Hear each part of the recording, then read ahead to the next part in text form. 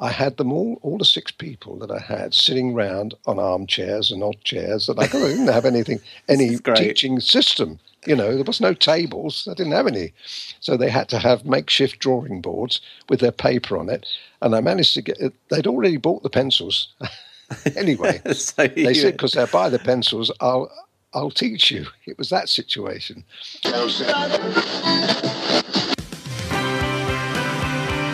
You're listening to Colin Bradley Artcast with Colin Bradley and Stephen Bradley.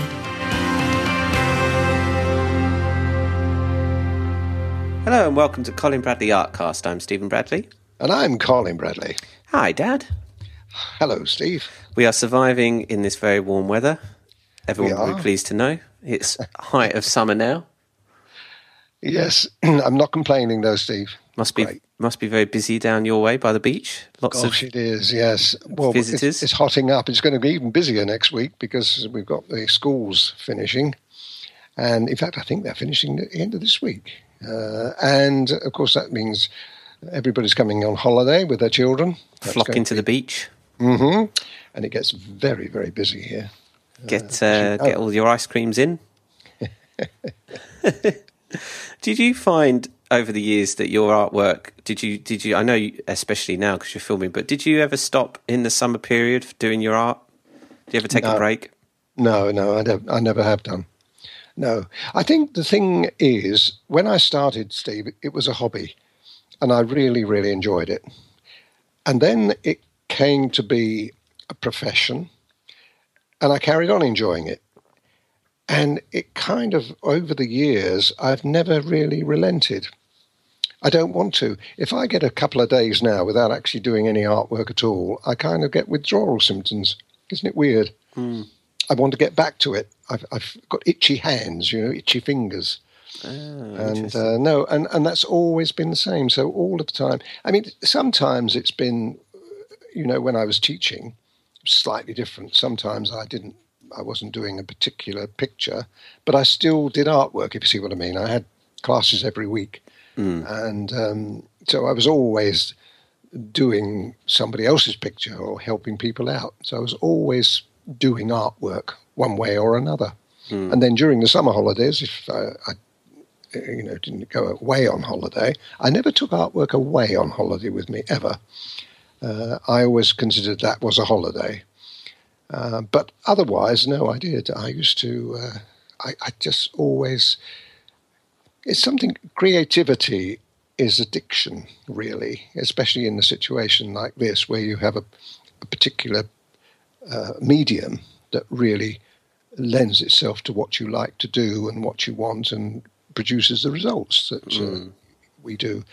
So when you've got something like that, and it started off, as you know, with watercolour, and I was as passionate about that as I am now about the pastel pencils.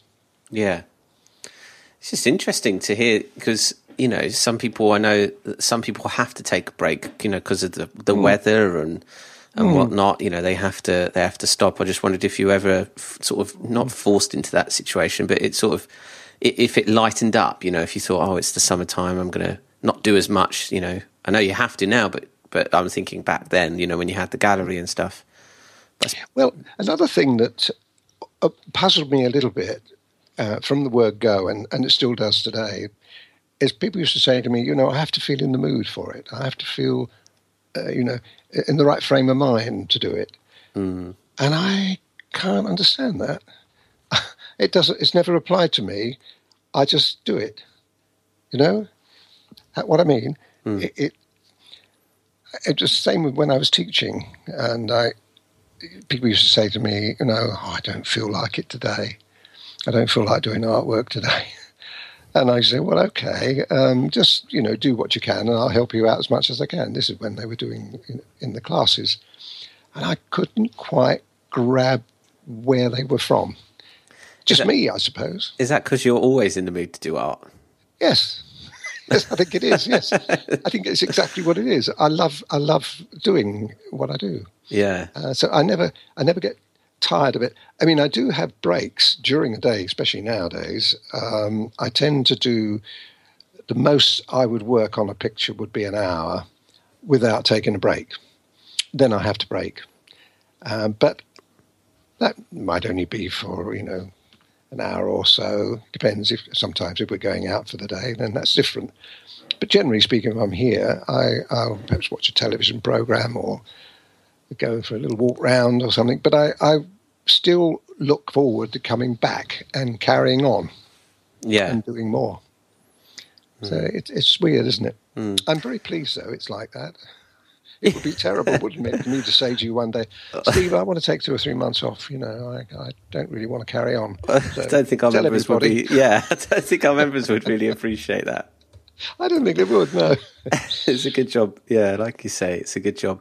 I was reading an article the other day that said about meditation and creativity and expressing ourselves. And I've also been reading a book that's a similar thing about how when we express ourselves, our mind switches off, and how meditation was described as taking a shower for your brain.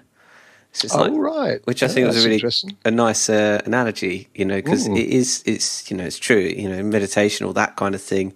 It is like taking a shower for your brain. It's like letting your brain relax, it's like all that kind of stuff. And that is what art is. Absolutely. Well, all creativity is like that, isn't it? Whatever you're doing, because what you're doing is you're focusing on something from out of the norm. Everybody has their life, and very often now, particularly, it's quite a busy life, doing all the things we need to do, looking after family and doing the chores and so on we have to do to earn a living. But artwork and other creative pursuits allow your brain or your mind to focus somewhere else for a little while. And that, in a way, is a meditation. It's a meditative. It kind of like, I know, with meditation, you're supposed to sit quietly and, look inwards and relax to, a certain point. But I think you can still do the same thing when you're doing artwork. And I know this for a fact because people have said to me in the past, certainly when I had the classes, they started their artwork at, 8 o'clock in the evening and finished at 2 o'clock in the morning, for completely lost in what they were doing. Yeah. Now, what is that if it's not meditation? Yeah, exactly. And I think the reason why it is so satisfying is because you're giving your brain a chance. Your sort of what was the word I'm looking for is like you switch off your brain, but you don't. But you reduce all the noise and the external chatter that goes on in your brain. Chatter, yes. That was a good word. I came across that the other day too. Chatter. Yeah. That's exactly what you do, don't you? You switch it off. You switch it off. Yes. Yes, very, very important. Well, I'm a great lover of meditation, and I've been practicing it most of my life, one way or another. And I think that it is something that I really, really enjoy, because it does allow you to quieten yourself, and it's very important to do that. And I think in those quiet moments too, that you get tremendous benefit, not just health-wise, but psychological help too. It helps a great deal. And I'm sure that I don't have a problem with that, probably because I'm a creative person anyway. So it feels natural for me to switch off.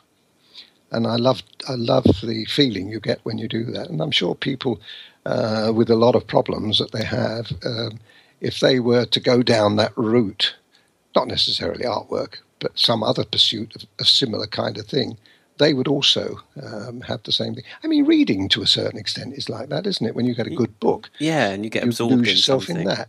Yeah. It's switching off. It's switching off the chatter. Yeah, you say. And I think just a little while nowadays, like I've, being younger of the slightly younger generation and growing up with technology and things like that, and especially getting to the stage now with phones and texting and all these smartphones, and your phones could be, if you wanted it to, buzzing every 30 seconds with notifications from Facebook or Twitter or this and that, and it got so distracting and so annoying for me. I couldn't focus on anything because my phone was buzzing, vibrating on the side or making its noise and stuff. And I think nowadays it's even more important for us and the younger generation to find themselves, but through the expression of art, music, and all the artistic forms that are out there, to distract themselves from the rubbish that comes through and just completely creates all this noise in our brains. Like I've turned off all the notifications on my phone. Only the absolute emergency thing will make a noise on my phone, so I know that it's something important. Otherwise, everything's gone.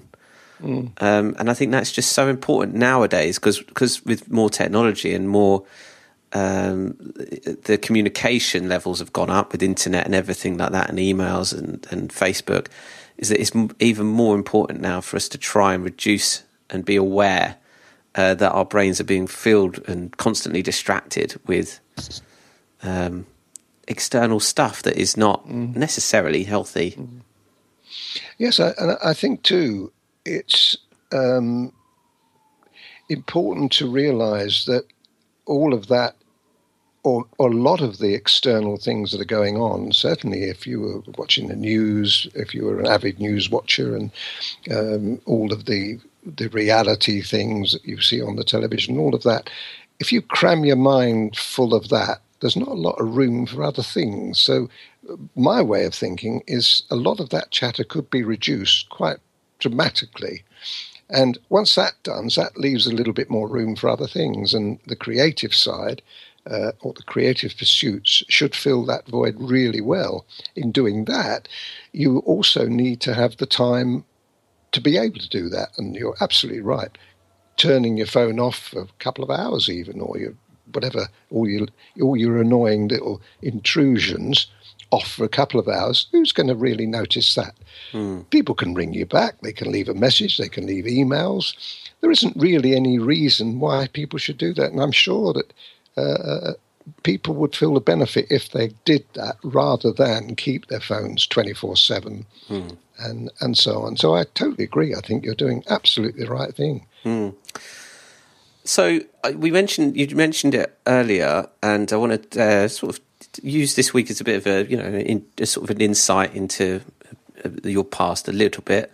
You mentioned the classes, and I wanted to just talk. We've talked about the fact that you used to teach, but I just want to talk about what that experience was like for you and what you learnt from it, and also starting off with what point in your career you started teaching and why you decided to teach.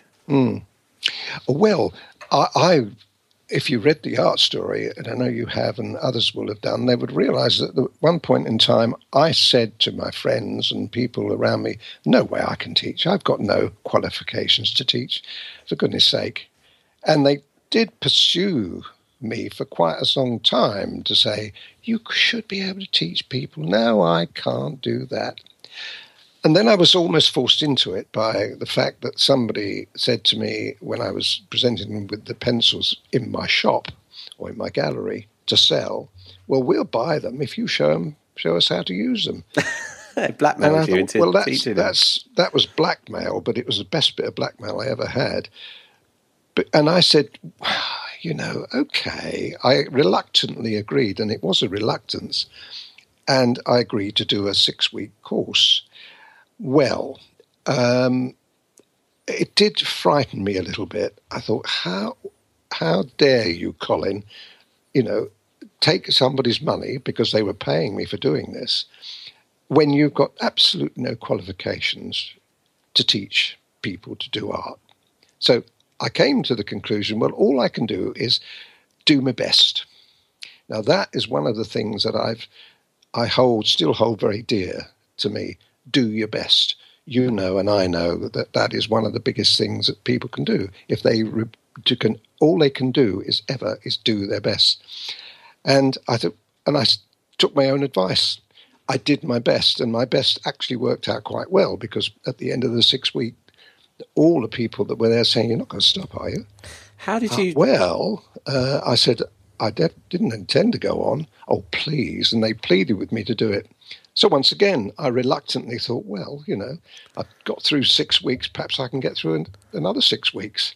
Let's dial it back a bit. Who came? Like, how many people came? How did you advertise it when they said, and you can you teach us how to use them? And you went, oh, okay, then what did you do next? Did you say, I'll put a notice on the door? Did you say, okay, I will do it if I get 10 people, I'll do it? No, the people were there at the time. There was 6 people. That's all there were. They were there buying the pencils at that time. Buying the pencils, and because I had an open day, because I was selling the pencils. I had all the pencils. I paid a lot of money. And these are the Carbofello.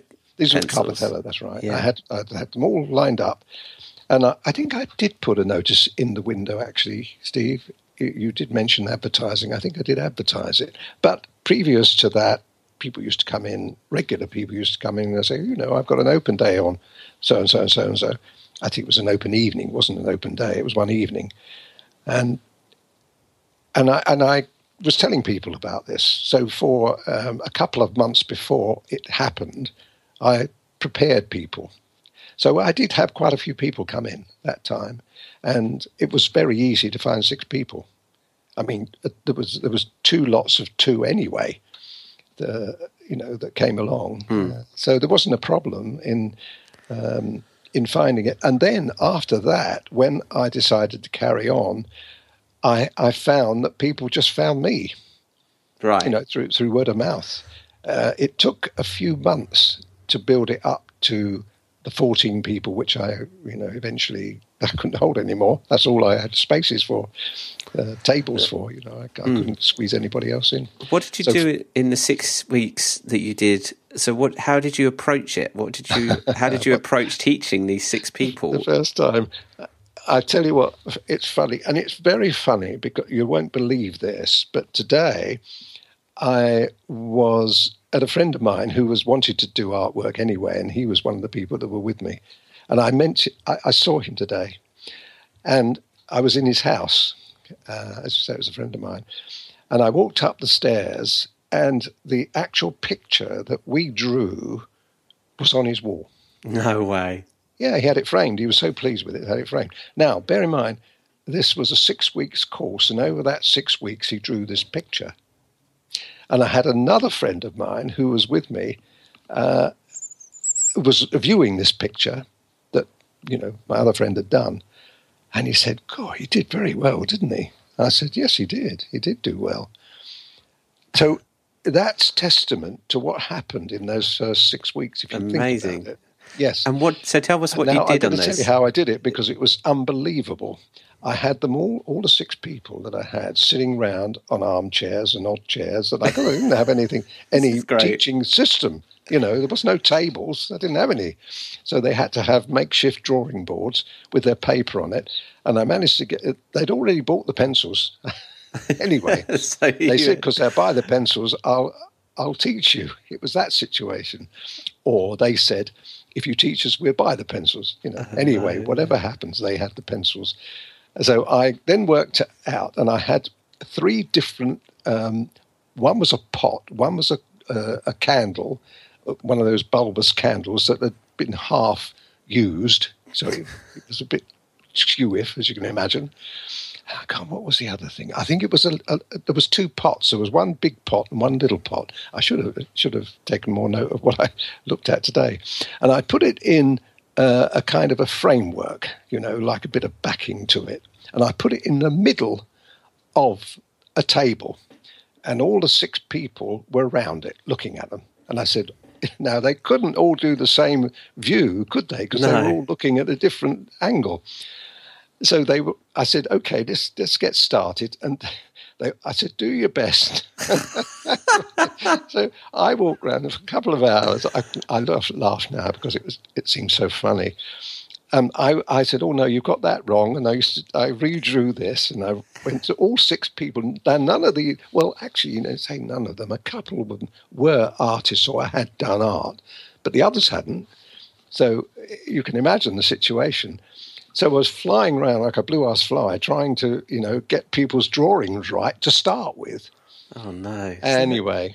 over the 6 weeks, and I had to make sure that the same people stay in the same places for 6 consecutive and weeks. had the same view every time. I kept that. That same setup. I kept it. It was like I had it in a corner of a box. I think it was. Anyway, whatever it was, I kept that. So you had to put out the things in the exact same every week. No, I didn't. I didn't move them. I left them on the base that I'd used. I left them on that base. I didn't move them. I was frightened to. I thought I'm really in trouble if I do. 1 week you just moved it all around to completely throw them off. Oh, that would have been absolute nightmare. So what was it? It was a half melted candle and a couple of pots. Yeah, a fat pot and a thin pot. And not when I say a pot, it was a vase, really, not a pot. It was Couldn't find a more interesting subject. A fat pot and a thin vase. Yeah. And the picture, I tell you what I'll do, Steve. I'll grab it back off my friend because I can pop round and get it for him. And I'll, although it's in a frame, I think I'll be able to photocopy it. Good enough. To show you. Ask Mum to take a picture on her phone. I will do that. The phone camera would be good enough, yeah. Okay. Well, we'll have to remind people because it might take a couple of weeks for me to get this picture done. And then we can put it on the blog and remind people that was the picture that we actually did, or my friend did. Brilliant. Now, he made a very good job of it. Some of the others didn't make quite such a good job of them, because they had them in different positions. Sometimes the candle was at the front, sometimes the big pot was at the front. Anyway, that's how it worked out. But it was... So when did you... It was very hairy from my point of view, I tell you. I bet you were nervous. I was. And how much experience did you have working with the pencils at this point, though? Oh, quite a bit. Oh, no, I'd been working from a couple of years. You're quite confident in your ability with the pencils. I was, but I wasn't confident in their ability. Yeah. You can imagine. Anyway, and there was no square drawing. They had to draw it from life. It was a life drawing. Life drawing. Yeah. You couldn't put a grid up in front of it. It was that's what they drew. So which made it even more remarkable if you think about it. Well, it's a lot harder. Not a half. So what happened after? How did you upgrade it from then? Did you think, okay, after 6 weeks they all said, "Oh, we want to carry on," and whatnot? From then after you ditched the armchairs. Yes, I bought myself some tables. I bought myself some tables and some chairs. There was a gap. It wasn't 6 weeks straight off. I think there was about, as far as I can remember, it might have been 2 months later. I took everybody's address, name and address, and I let them know when it was starting again. And it must have been 2 months because in that time I got hold of the chairs, I got hold of the tables, and I set the gallery up as it ended up that way, with 14 people. Well, no, there wasn't 14 people then. No. There was only the 6 people that were there came back, but it gradually grew. A few people dropped in. I think it was about a year before I got full class members. And how did I'm pleased about that because it would have taken me that much time to, get the hang of it all. I was going to say, how did you approach it from that first initial experience to the next one? Did you say this week, did you lay out another set of ornaments, or did you? Oh no, I'd learned my lesson then. How did you teach people then? Well, I'd always done square drawing. You see, I'd always drawn out, and although I didn't have the square drawings as such, I was. I'm trying to remember how I did that. I think we used to square off. I think that's what it was, because I'd been doing it for a while, square drawing. Although I didn't have the square drawing system as we know it today, I think what we did, we made squares. I'm sure we did. So people brought in their own pictures, and then you would say, yes, square them off. Square them off. Yes, that's right. And then they would do that, and then they would get started. But I mean, that if you've got to go around everyone telling them what colours to use and all this kind of stuff, it must have been pretty crazy couple of hours for you. It must have been to start off with, because everyone's sort of at the initial point. No one knows how to use these pencils, really, do they? Well, the 6 people came back, so they'd already had some experience. Okay. And they had their pencils. And the proviso was they never used my pencils. If somebody joined the class, they had to buy their own. Yeah. I wouldn't go, I'm not that silly. I mean, in workshops, I used to supply pencils, but in a class situation, I wouldn't. So they had to buy the pencils. But I had full stocks then. And with only those 6 people that came back to me, and they all joined again, after that, it was the odd person joining. So at the start, with those 6 people, it wouldn't have been that difficult to do what I did then. And I did it for a couple of hours, I think, but then within a very short period, and I can't remember how much time elapsed, I put it up to 3 hours. I found 2 hours wasn't enough. And everybody agreed that 3 hours would be great, which was quite exceptional because most art classes were 2 hours long. Oh, really? So, yeah. I think people will, up and down the country or around the world, listening to this, would say, "Oh, yeah, our class was only 2 hours long." And in your height, like in the heyday of your art classes, how much were you teaching each week? How many hours a week? Oh, only one day. Only one day. It was one evening to start with. In your heyday, though, in the biggest time. Oh, sorry. In the biggest period. Because you were. Well, I remember 6 classes. It was that was the height. Because I remember you were teaching. I remember you were teaching Monday, Tuesday, and Wednesday, weren't you? That's right. 3 days. Yeah, Monday, Tuesday, Wednesday. That's right. And there was afternoon and evening classes on those. I never had a morning class, so we had 6 classes a week. Class. Yeah, it was 2 to 5, and I think it was 7 till 10. It was 7 till 10. Yeah, 7 till 10. Yeah. Interesting. So it must have been. That's a lot of people you were teaching in those. Yes. Did people come to more than one class a week, or was it all new people in every class? No. I think I can't remember anybody duplicating. I think 3 hours and it was enough for most people. Yeah, fascinating. The people will be thinking, oh, that's a lot of people, 14 people or 10 to 14 people. Times 6. Times 6, yeah. Pretty impressive. It was, but it was very popular. That, as you said, that was in its heyday. I feel that it was too many, especially as I started doing demonstrations and travelling around the country. I had to curtail that, and I ended up, I think it was about 4 classes a week. I dropped 2, and then you dropped Wednesday first, didn't you? I think I did. That's right. Then you had Monday, Tuesday. The main reason for dropping Wednesday was a lot of my shows started on a Thursday, and I had to prepare on a Wednesday. I had to get everything ready, and very often I used to travel all around the country, up to Birmingham. I did Birmingham for many years, and I used to set off on a Wednesday. So I had to drop the Wednesday class. It's all a question of progress, Steve, isn't it? You start off with one thing. At the time I was doing the very first lessons, I wasn't doing any travelling around. It hadn't got to that extent. It wasn't until a little bit after that I started the demonstrations. Yeah.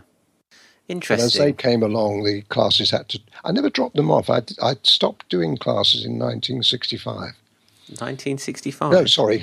When you were 65. When I was 65, yeah. Yeah. I know what you meant. Bloody old, wouldn't it? I know what you meant. Yeah, you did him right to the end of your career of when you weren't online. You took him right to the end of your active career, I would call it, perhaps. Your absolutely, yeah. 18 years I was doing actual classes. Yeah. But at 65, I thought that's enough classes now. I carried on for workshops for another couple of years. Yeah. I was doing those and demonstrations for a couple of years after that, but the classes went. Yeah.